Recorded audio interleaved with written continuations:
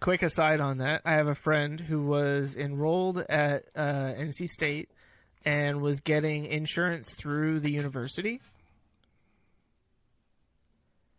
It's gone now? No, they were charging him obscene amounts of money for coverage that he was able to get on the marketplace through the ACA for like pennies on the dollar. And he was pissed.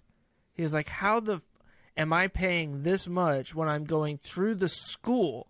The school offers me this rate. The public school. The school that's funded by public dollars. And that's where like that's where my conservative like chips in. It's like, look, man, like I'm still pissed about the lottery. I'm sorry, I mean you have a lot of energy. But there's a lot of the lottery in North Carolina. Yeah. Like all this money that goes to the lottery in this state, and the kids still don't have books in school. You saw the video of the teachers in South Dakota, right? Yes. Scrambling for dollar bills at the ice rink. This is what, like, I mean, and I know that's not everywhere. I understand.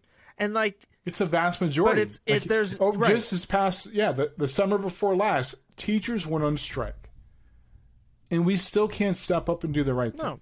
And so, like... Because we don't view teachers as anything more than glorified babysitters these days. And I say we. I do not include myself or Andre in that because I personally greatly appreciate the job that teachers do. I'm not saying all teachers are perfect or all teachers are great, but I understand that you deal with all of our kids on a regular basis in a sense that we don't have to. And you're trying to teach them and help them grow into individuals. Like, this is a co-parenting relationship as much as it is anything. It's complicated. It's complicated. It makes no sense. Now, I'll challenge you on that. I don't think it's complicated, but it is complex. I see what you mean. I'm sorry. Well, actually, I'm sure it is complicated this time, but I couldn't resist. The thing I can't get around is that, a lot of funding for schools has to do on local property taxes. Yeah. But we all get the same pot from the federal government for whatever. And I think it's like 40% on average that actually funds school systems.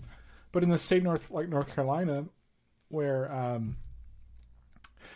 I keep saying like the average income is different from the median income here, and I use those two things, and even though they technically mean the same thing, I use them interchangeably so I can think about them in a different way.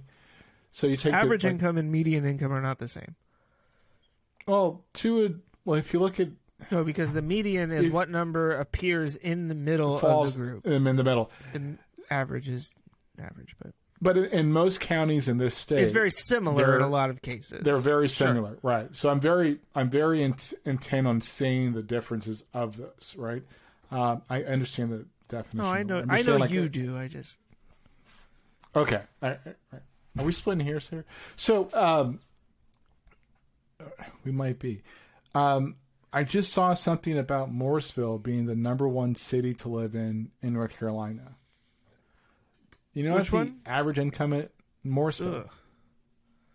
Yeah. Give me Cary or Apex, but don't stick me in that armpit called 104,000, 103,000 a year is the annual household income in Morrisville.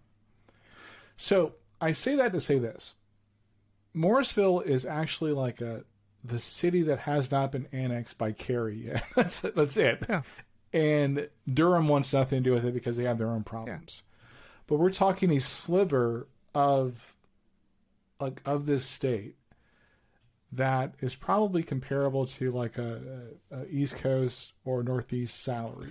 But the whole reason that area is desirable to move to is because it doesn't carry the same housing prices quite property tax. Property taxes, right?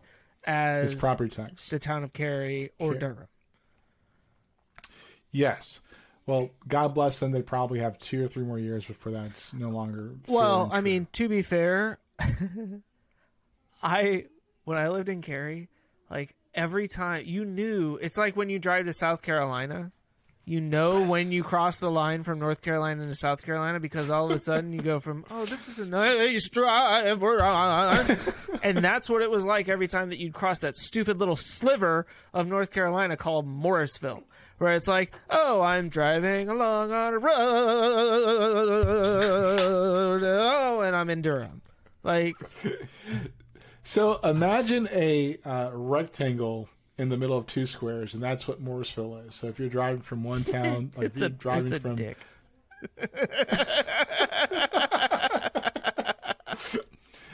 So to bring it back to my point, like we talk about the educational system, and if a majority of the gap between federal and state funds in education is local property taxes, we still have, I don't know, 97% of the counties that can't afford to actually foot the bill to pay teachers fairly. Right? So any diehard GOP person, what's your solve for that? To hear the rest, tune into this week's episode of The Chris and Andre Show.